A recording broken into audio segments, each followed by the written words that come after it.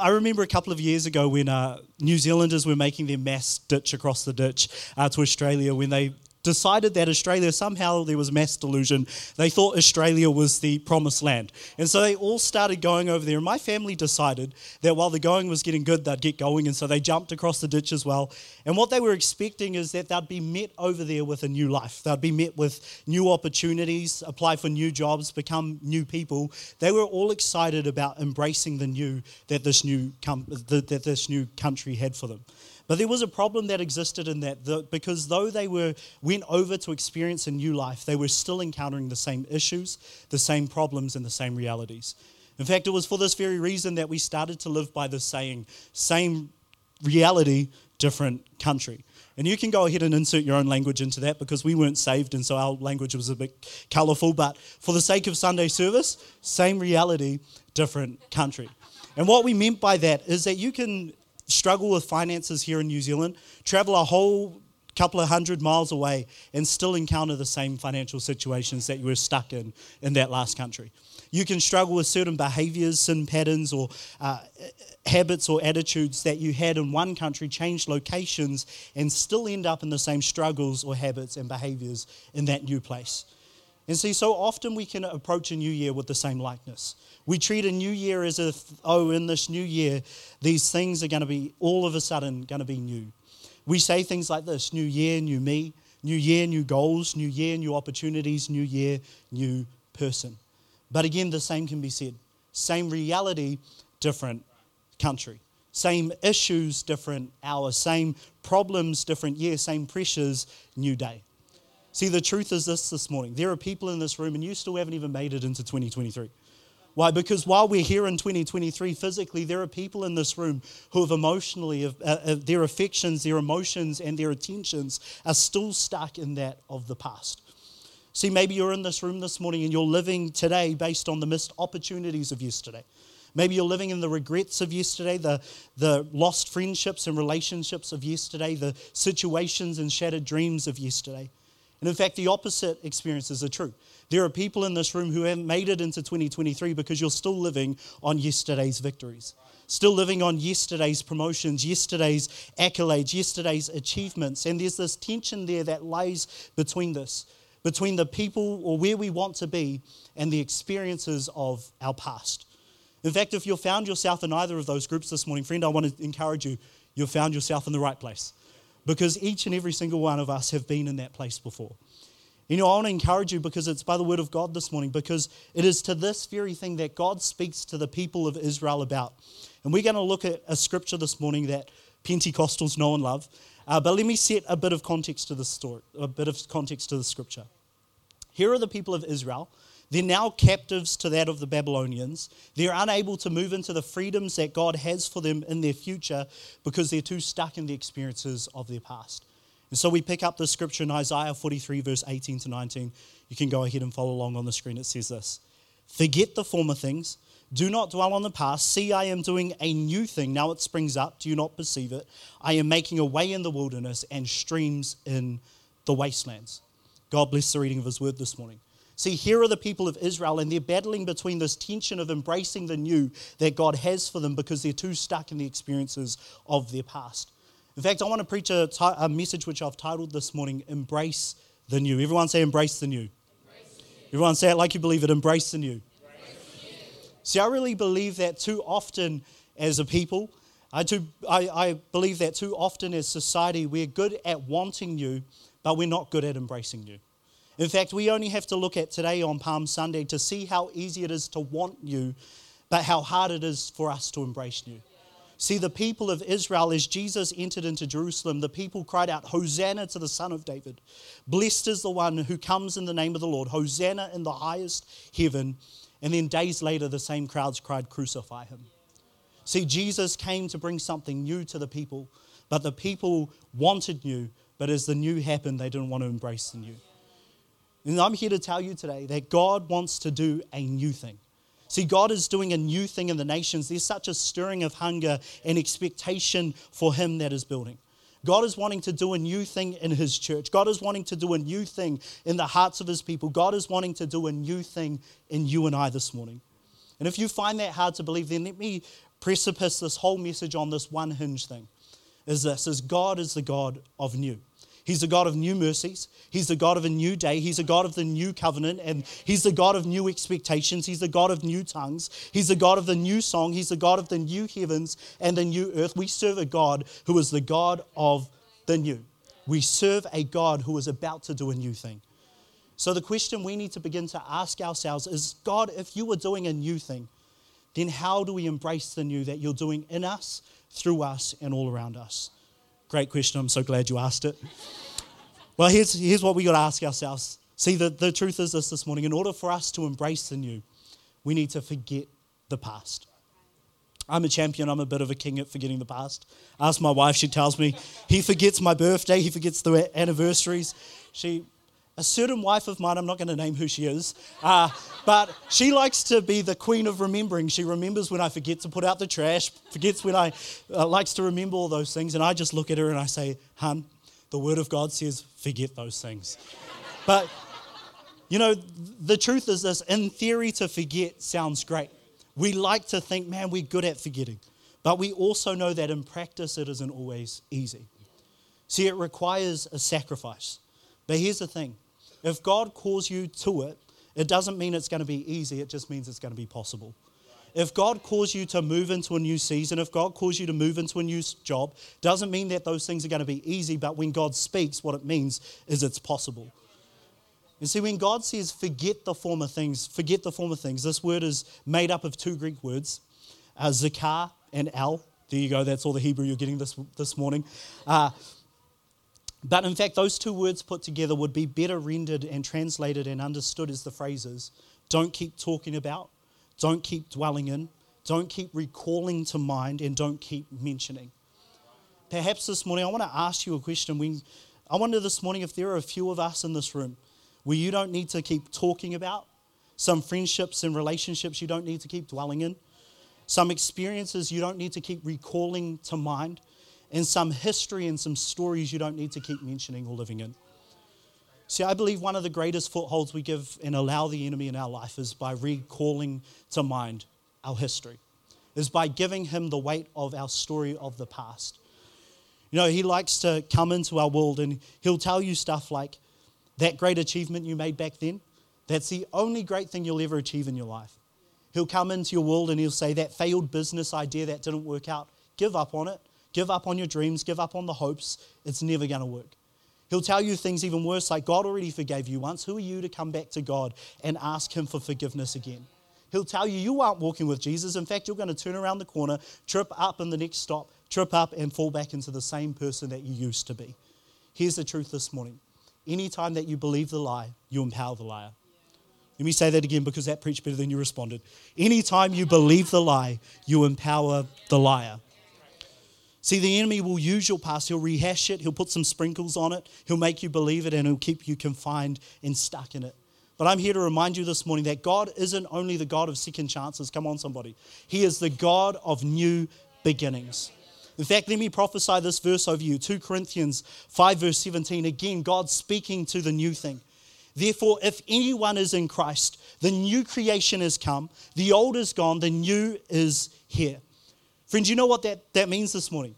That means you are a new creation in Christ. In fact, you need to understand today that anytime you revisit the person you used to be, you're reimagining something that now no longer exists. Let me say it like this. Anytime you relive and recall and dwell in the stories and the history of the past things that you used to do, through the blood of Christ, you're now reimagining something that no longer exists in the same condition which you left it. Forget the past. So you better believe this morning that God has so much more for your life today and for the future he has for you than you'll ever see through the limitations of your past. See, forgetting the past doesn't mean having spiritual amnesia, like suddenly you're going to wake up one morning and go, who am I?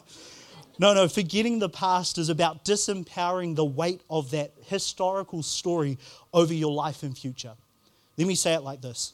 It doesn't mean that that is not a part of your story. It just means that it doesn't have to be the themes of your story.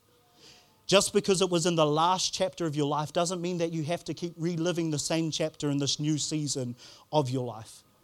See, often we hear this scripture and we think God's speaking about forgetting the past. We associate it with the negatives that we've encountered.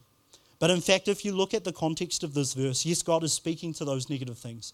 But what you've got to see is that God is also speaking to the positives of the past.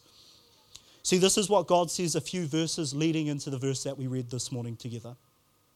This is what God says in Isaiah 43, verse 16 to 17, 2 verses prior to what we read. This is what the Lord says. He who made a way through the sea, a path through the mighty waters, who drew out the chariots and horses, the army and reinforcements together, and they lay there, never to rise again, extinguished, snuffed out like a wick. See, what God is saying to the people of Israel is, Israel, I have done many great things in your journey. I delivered you out of captivity before. I caused the events of the Exodus to take place. I parted the seas, and your enemies I defeated. And then God says those famous words, but forget the former things. Forget the great exploits which I've done, because those things aren't going to hold weight in the new season I have for you, because I am doing a new thing, says the Lord. See, Israel had become familiar, but they were familiar with the wrong things. They were familiar with the way in which God had moved in their previous situation, unaware and not familiar with the way he could move in their current situation. Israel had limited the height of God's power and what he could do to the confines of how he had done it in the past. They created a ceiling where God had created a platform for him to move. Let me ask you this morning, is there any place in your life where you've begun to limit the height of God's power to the way in which he's moved before? Forget the past. Everyone say, forget the past. Secondly, this morning, in order for us to embrace the new that God has for us, friend, you're going to need to get perspective. Everyone say, get perspective. Touch your neighbor, tell them, get perspective. Touch the other one you forgot about and say, get perspective. There was this young couple that moved into a new neighborhood, and the husband and wife came down one morning and they sat at the table and they started to have breakfast. And to the shock and dismay of the wife, she looked out the window and she said, look at our neighbor. Look how filthy and mucky their washing is. She goes, does she not know how to do laundry? Did no one teach her how to wash any clothes? And the husband, like you learn after 5 years, he sat there and he said, yes, dear. And so this was a daily routine. They were doing this every single morning. The wife would get up, say, look at that filthy washing, till one morning she woke up and she was shocked. She was amazed. She was flabbergasted. That's a big word. She looked out the window and she said, my goodness, husband, look at that. Her washing is clean. And he, deciding that he was going to sleep on the couch for the next 2 weeks, he decided to muster up enough courage to say, well, wife, this morning I got up and I washed our windows. Perspective. See, here's the thing this morning. I really believe that many of us are looking through the muddied windows of our own vision, our own will, our own plans, our own agenda. We're not seeing the clear thing that God has for us because we're allowing the things that are happening in our life to get in the way. See, sometimes I think that when we look at this word new thing, we think that God's saying next thing, or he's saying the better thing, or he's saying new things. But in fact, what I really believe God is saying to the people of Israel and to us today is, I'm not giving you new things. I'm not releasing next things. I'm doing a new thing. Perhaps you're in this room this morning, you'll be praying, God, change the job. Give me a new job because the job I have sucks. The people I work with, they suck. My management sucks. The customers suck. Ask yourself, why are you at that job? And then God's saying, I'm not giving you the next thing in a new job. I'm doing a new thing in your heart. In fact, I'm going to give you a new response to the people who I've called you to in this season. Perhaps you're in this room and you've been praying, God, I'm single, ready to mingle. I've been lonely for as long as it feels eternity. And you're saying, God, give me the next thing in a future wife, future husband, future spouse. But maybe God's not saying, I'm giving you the next thing. He's saying, work on the now thing. And I'm going to do a new thing, but it's going to be in the relationship that you have with me, building intimacy with me so that I can create in you the person who can marry that person in the future. See, God is doing a new thing. God is about to do a new thing. We're out here praying, God, give us next things, but God is saying, I'm doing a new thing. So have you ever noticed this morning that while we're out here waiting, God do a new thing in the form of the next thing? God is always working on a new thing, but He does it often in the same thing. See, God says this to the people of Israel. While you're in the wastelands, I'll provide streams. While you're in the wilderness, I'll provide ways. See, God's saying to them, I'm doing a new thing in the midst of the same thing which you're walking through before I move you into the next thing that I have for you. A few months ago, I was on a drive on the motorway. My wife had my child, which was great. And so I went on a drive, as you do as a dad. And I was on the motorway, and I was heading to the beach, and I took the wrong turn off. And long story short, I noticed myself walking up the steps of the museum. And then as I walked around the museum, I began to cry. Because two reasons. One, I was like, Kaylin, you're only the lonely. Where's your friends? Why are you here at a museum? Second reason was because more profound. But God was speaking to me. He said, Kaylin, you got so caught up in your problems. He said, Kaylin, you became so focused on your little world. He said, you're fixed on the things happening in your life that you lost sight of the bigger picture. You lost perspective. And then the Lord simply invited me back by saying, Kaylin, come see things as I see them. Come get my perspective, eternity's perspective on all the things which are happening in your life. See, I want to encourage somebody this morning. Isaiah 55 verse 8 to 9 reminds us of this. For my thoughts are not your thoughts. Neither are your ways my ways, declares the Lord. As the heavens are higher than the earth, so are my ways higher than your ways, and my thoughts higher than your thoughts. Could I remind somebody this morning that God's plan for your life is far greater than the plans that you may have mustered up, that you may have started to write out as New Year's resolutions. See, I wondered today how many sleepless nights, how many broken hearts, how many disappointments and pains that we could avoid by first seeking God about His plan rather than jumping ahead on our own, seeing things as the King of all eternity would see them. In fact, if you read the entire chapter, what God is trying to give the people of Israel is perspective. Now, I'm not going to read the whole chapter because we've got limited time, but let me just remind you of some of the things which God reminds them about. God reminds them that they are called and chosen by Him. God reminds them of who they are and what He had called them to do, perspective. God reminds them of who He is, His character, His nature, His plans, His authority. He gives them perspective. God reminds them of His position throughout all of the things which they'd encountered before. He reminds them of His power and His authority. He gives them perspective. God reminds them of the great things which He'd done, perspective. And in fact, then God makes sure to remind the people of Israel that He was the one who was about to bring about the new. God was making it clear and putting it all into perspective that the new thing, friend, has nothing to do with your ability. The new thing has nothing to do with your strength, nothing to do with your merit, nothing to do with your effort, nothing to do with your striving. It's clear by God's word that God, in His wisdom, in His grace, in His strength, in His power, that He is the one who initiated it, He is the one who was in the midst of it, and He is the one who will complete and fulfill it. See, this leads us this morning to recognize this, if the keys could join me, is this. In order for us to embrace the new that God has for us, friend, we need to give up and go after God. Give up and go after God. See, God is the one who will do the new thing. Friend, this thought alone should bring you liberty and freedom. It should bring you freedom from any stress, freedom from any pressure, freedom from any of the plans that you're trying to strive and achieve, or that you may be feeling this morning. God alone, He is the one who will do the new thing. And here's the truth. If God Himself is doing a new thing, if God Himself will make a way in the wilderness, if God Himself will make streams in the wasteland, then it's God Himself that you and I must pursue. And the promise is this, is that as you pursue Him, you will see what God is doing and you'll experience the new thing which He has for you. And in this, friend, is the beauty and power which lays within our text this morning. See, what you got to understand about our text is that this is a beautiful invitation from the heart of God Himself. A loving Father who is inviting us into closer relationship with Him. Here's what He's saying. He's saying, come into close proximity to me and you'll see. Come into closer relationship with me and you'll see. Come into this deep and meaningful thing that I have created you for, relationship with me, and then you will see the new thing.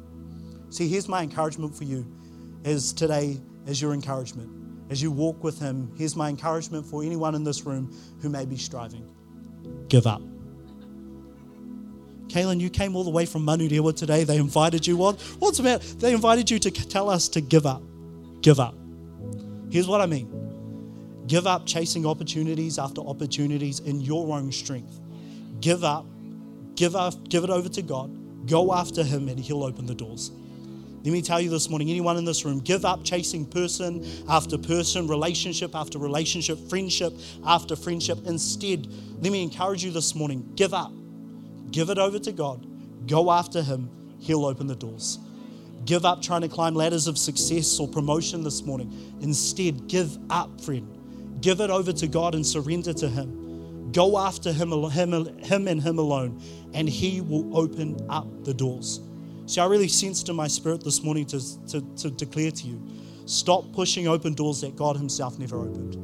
Instead, give up, go after God, and God will open up the right doors in His right time. Friend, God is never late. I really want to encourage somebody this morning. God's never late. He has perfect timing. See, here's the truth.